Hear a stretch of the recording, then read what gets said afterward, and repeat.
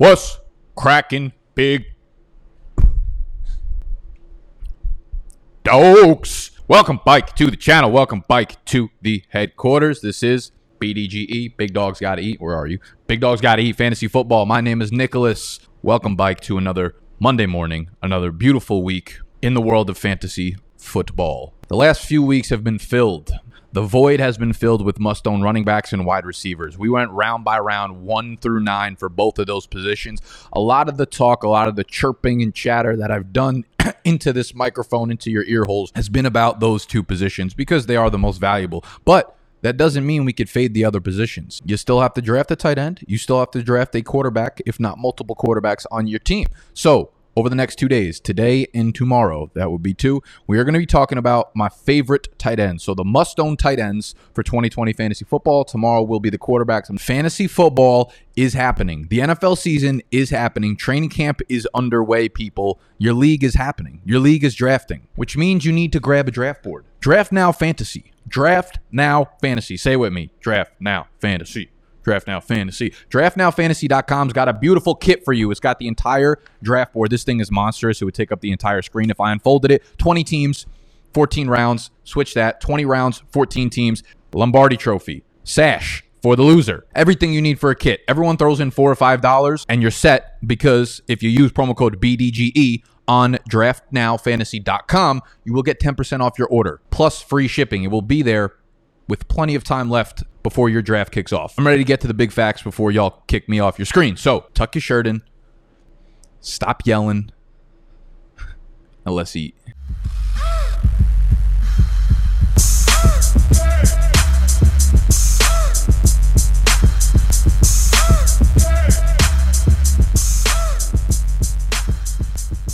So for the tight end position this year, typically I've been talking about, I'm looking to grab 2 tight ends, 2 high upside tight ends at the end of drafts, okay?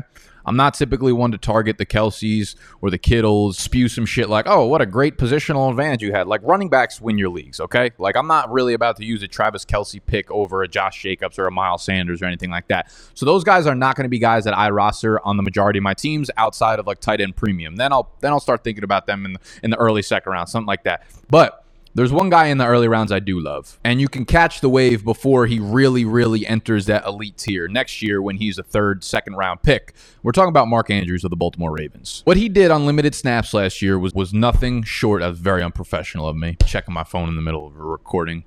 Lock it up, Nicholas. What this dude did on limited snaps last year was nothing short of, we'll say, cheek clapping. All right, it was incredible, and I think we can all agree he was pretty good last year. The tight end 2 in standard leagues. Tight end 2. 0.8 fantasy points away from being a top 3 tight end in half PPR.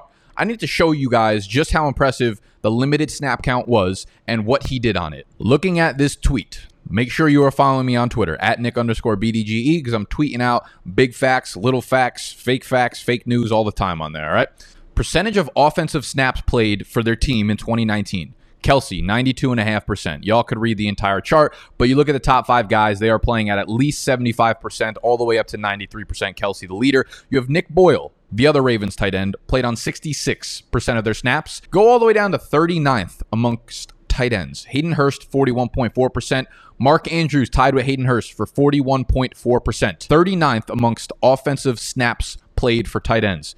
Andrews was the tight end 4 in fantasy last year. Dog, 41.4% of snaps he played, and he was the tight end 4. I get it. He scored 10 touchdowns last year, and that came on 64 catches. But if this guy gets even close to being a full-time player, there is no reason he can't live in that opportunity zone, maybe just below Kelce and Kittle, 110, 115 targets. Andrews is going to be a monster this year. Going off that tweet for another one, routes run in 2019 per PFF. Kelce down to Waller. 474, 478, 521, 543, 551. Mark Andrews down at tight end 25 with 295 routes run. This is where you get the edge in fantasy football, when you start looking at the advanced analytics. And that is brought to us, thankfully, by PlayerProfiler.com. When you look at this chart, not only is Andrews a phenomenal athlete, you see his speed score in the 85th percentile. When you're built like Mark Andrews, you should be staying on the field for all 3 downs. I think the Ravens coaching staff is pretty damn good. So I think they'll realize that, and they will start to bump that playing time up. 6'5", 256. Dude runs a 4.67 40-yard dash. You want to know how we know Mark Andrews is a playmaker? Because of that yards per reception. I've found through a lot of my research that yards per reception number transfers over really, really well from college to the NFL.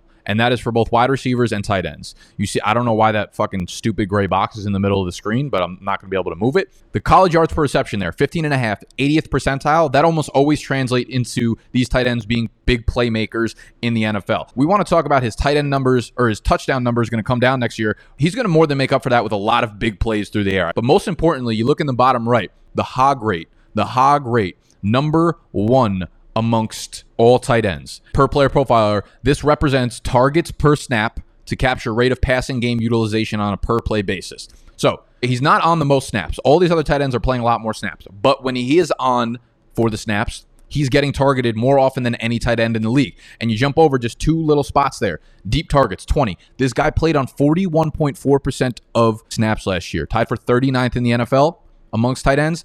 Number 1 in deep targets. When he is on the field, he's getting targeted and in extreme. You want to talk about like why I don't love running backs like David Johnson and why I don't love running backs like Le'Veon Bell and Leonard Fournette. It's because they're not getting the valuable touches, right? They're not getting tons of goal line work. Overall volume is not the same thing as valuable volume. So when Mark Andrews is on the field, not only is he getting utilized more than any other tight end in the red zone and near the end zone, 10 touchdowns on 60 whatever catches last year, but he's also getting targeted down the field. Those are so valuable. Number 1 in the NFL last year in deep targets. His only competition for targets this year is Hollywood. We see Hayden Hurst is gone, obviously, on Atlanta right now. Played on 42% of the snaps. Ran over 200 routes last year. Many of those plays are now going to go over to Mark Andrews. This offense is going to be a complete funnel to Hollywood Brown and Mark Andrews. This team is going to pass the ball a lot more than they did last year. And those passes are going to go to Mark Andrews and Hollywood Brown. It wouldn't surprise me one bit, one tiny eensy-weensy fucking bit, if Mark Andrews ended the year as the tight end 1 in fantasy. I'm gobbling him up in the 4th and 5th round of every draft that he falls there. I don't know if I want to use a number 3 pick on him. I'll be honest with you. I love him. I'm not sure if I'm grabbing him up in the 3rd round unless he falls to like the 311, 312, and that's where I'm drafting from. But 4th round, 5th round, he is a smash every single time. Someone who can easily be the tight end 1 in fantasy this year. And speaking of possibly being the tight end 1 in fantasy this year, we need to start putting some fucking respect on Darren Waller. Oh my God. This is like, this has triggered me, man. This has gotten me upset. I'm big mad about this. Like Darren Waller he was too good last year. He was too good last year that there's no way he's actually good at football. Like, that's what people are basically saying. He can't be as good as he was last year because he was just too fucking good. Yeah, well, guess what? His numbers can come down and he can still be very, very, very, very, very, very, very good for fantasy football. Waller is my favorite and the only mid-round tight end I will be targeting in drafts this year. Right now, if you look on Underdog Fantasy, which is the best ball app that we draft on every Thursday, our mock draft videos, my ownership percentage, which is a cool feature that they just rolled out, they show you the ownership percentage of players that you have on your teams. Darren Waller is, I think, my number 2 most owned tight end. I think like Dawson Knox is my number 1 because I get him in like the 17th round of every draft. I am hitting Darren Waller in the 7th round, 6th to 7th round in almost every draft. I don't understand why people are making this so hard. Like, look at his profile. It's everything you look for in an elite fantasy tight end. 6'6", 255. He used to play wide receiver. He bulked up to 270. 4.46. Like, that is legitimate. I don't care if that's tight end speed or wide receiver speed. Yes, he bulked up, so maybe that comes down, but he's still running elite tight end speed. His 1,145 receiving yards in his first year as the starter last year were 18 yards shy of Zach Ertz's career high in a single season. His 40-yard dash time is 0.04 seconds slower than Evan Ingram's, while having 20 to 30 pounds on Evan Ingram. He played a full 16 games in 2019, something Hunter Henry has never done, while commanding 40 more targets than Hunter Henry ever has. So the argument for Darren Waller over any of these mid-round tight ends is really, really easy for me. And everyone's like, oh, Darren Waller was just a volume play here. Like, he was the only weapon there. There's no way with all these new weapons coming in that Darren Waller can repeat what he did last year. It's just simply not true. by every efficiency metric, Darren Waller was incredible. He ran a route on the 4th highest rate of all tight ends in the NFL, 76.3%. I'm about to get into the big facts for you. He had the 2nd most yards after the catch. So not only is he getting the volume, not only is he on the field to see the volume, but he's really good when he does get the ball in his hands. 4.9 yards after catch per target. 565 overall total yards after the catch. 2nd most amongst tight ends. 2nd in yards per target, 9.8. 6th in yards per reception, 12.6. 3rd in yards per route run, 2.87. The single highest contested catch rate, 57.9%. And the list goes on. And Waller is top 5 in basically all of them. I've said this before, and I'll continue to say it. Darren Waller is what people want Mike Gesicki to be. Mike Gesicki doesn't do shit with the ball in his hands. 51 receptions last year for Mike Gesicki. He broke 0 tackles. 0 tackles on 51 receptions. That is per sportsinfosolutions.com. So you have this guy in Darren Waller who has elite athleticism, like elite amongst tight ends, right? His comparable player is Noah Fant on Player Profiler, right? It doesn't get more elite at the athleticism spectrum than that. He has the size to be playing on all 3 downs, which he already showed that he does. He has explosiveness, the yards per receptions, the deep targets. He has yards after the catch. And now, like the thing about the players like this is like you have the profile, you have the size, you have the athleticism. A lot of them just don't translate it onto the field. And now we have a season in which he just went for 1,145 yards. I don't understand what box we're trying to check to tell us that Darren Waller is not going to be a beast again this year. And then you look at the offense, and I've made this point before, and I'm going to go deep into it tomorrow's video when I talk about Derek Carr and the quarterbacks. The passing game took a huge step up last year in Oakland. From year 1 to year 2, we always see this with new offensive systems, new offensive schemes. It takes a year to get acclimated to it. It's usually not good for a first-year system. So with John Gruden in 2018, going into 2019, we saw the offensive yards per game jump up from 23rd ranked to 12th ranked. Passing yards per game, 18th ranked up to 8th ranked. Yards per play, 21st up to 8th. Yards per pass attempt, 20 to 7th. And I expect that to take a jump forward in 2020. It's a rising tide, my friends. We're concerned about these weapons, but like what weapons do they really have there in Oakland? Tyrell Williams is whatever at this point. We have rookies, right? Lynn Bowden, he's going to take 5 touches a game, probably a couple of them at the quarterback position, 1 or 2 of them at the I'm not if you're just going to start throwing names out there just to fill this void that Darren Waller has left your fucking black soul inside of your heart, you need to stop playing fantasy football because Lynn Bowden's not going to be a thing in 2020 for fantasy football. Then you have 2 rookies. Like Brian Edwards is already 4th string, they said, wide receiver 4 on the depth chart. I'm not worried about him taking a billion targets. You have Henry Ruggs. Of course, Henry Ruggs is going to be a thing this year in Oakland, but that's one rookie. That's one rookie that's really going to impact Darren Waller's targets. I'm not worried about it. The target competition argument has been far overblown in Oakland. Altogether, this is just an offense which you want a piece of when it comes to passing wise. I'm telling you, but you need to get the right parts. Everything is in sync. Really good ground game, really good offensive line, good weapons now, and Derek Carr is underrated in terms of accuracy at the quarterback position. People are going to be like, oh, but Hunter Renfrow. Hunter Renfrow had 3 big games last year. 3. It was week 8. He went 4 for 88 and a touchdown. Week 16, he went 7 for 107 and a touchdown. Week 17, he went 6 for 102 and a touchdown. Let's look at those 3 weeks and let's see what Darren Waller did in those games as well. In week 8, Waller saw 8 targets and scored a touchdown. In week 16, he did have a bad game. He went 4 for 4 and 37 yards against a Chargers team that was absolutely stifling against the tight ends. If you look at the week after that, what the Chargers did to Travis Kelce, they held him to a 3 for 24 line. So yeah, of course, some tight ends are just going to have bad games. It happens. Week 17, Renfrow's 3rd good game. Waller saw 10 targets, caught 6 balls for 107 yards. All right. Do I want my starting tight end to have more targets for competition for targets? Obviously fucking not.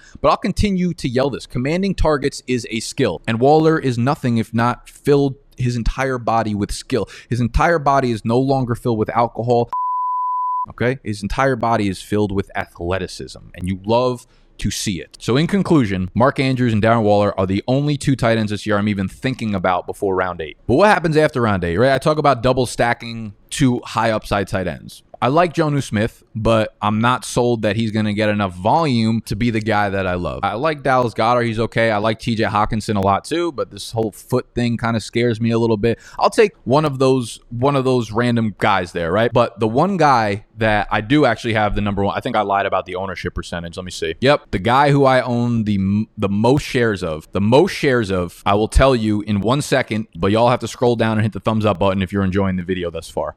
Takes 2 seconds. It helps us creators out a lot. Anytime I watch a video I don't care if it's football or tech, ASMR. I know there's a lot of weirdos out there that like that shit. I appreciate what creators do, the amount of work they put into this stuff. So I always scroll down and hit a thumbs up. And I would appreciate if y'all did that as well. Lets me know that you like my videos, and I'll continue making them for y'all. So hit the thumbs up. And if you're new to the channel, obviously subscribe, because we're putting out heaters in theaters 6-7 days a week. We will be back tomorrow, of course. So again, subscribe, put notifications on so you know when my films go into theaters. Also, if you want all of the must-own players, if you want every position, quarterback, running backs, wide receivers, tight ends, as well as my top sleepers, my undervalued players, our official do not draft list, as well as our rankings, which is a printable cheat sheet for the day of your draft, and our Bible, which is our entire strategy write-up for exactly how to attack your draft this year, position by. There's about 17,000 good exclusive pieces of content in our draft guide, okay? And our draft guide this year is sponsored by Monkey Knife Fight.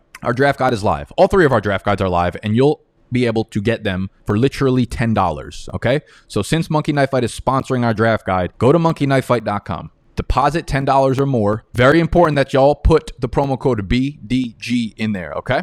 Deposit $10 or more using the promo code BDGE in there, and play a game on their site, okay? And once you play a game, they will email me the following day, and that's when I will give you access to the draft guide. So monkeyknifefight.com, deposit 10 or more with promo code BDGE, play a game, and I will email you access the following day. That will get you the season-long draft guide with all the stuff I talked about. That'll get you the rookie dynasty kit. So maybe you don't play dynasty, but you still got all the write-ups on the rookies, as well as other strategy and things that I promise you will help be useful for your 2020 fantasy football season, even if you're in just a one-year league. Then you got Dr. Morse's complete injury guide, which looks at like 70 different players. Anyone who is even close to remotely injured, he will look at their outlook going into 2020. I promise you this is the best deal on the interwebs. monkeyknifefight.com, promo code BDGE. When you deposit, let's look at these later round tight ends. And there's just one. There's one and one only that I'm looking at. Easily the most under the radar fantasy tight end this year. I believe I have him up as tight end 7 in my rankings. Again, my rankings are only available through the draft guide.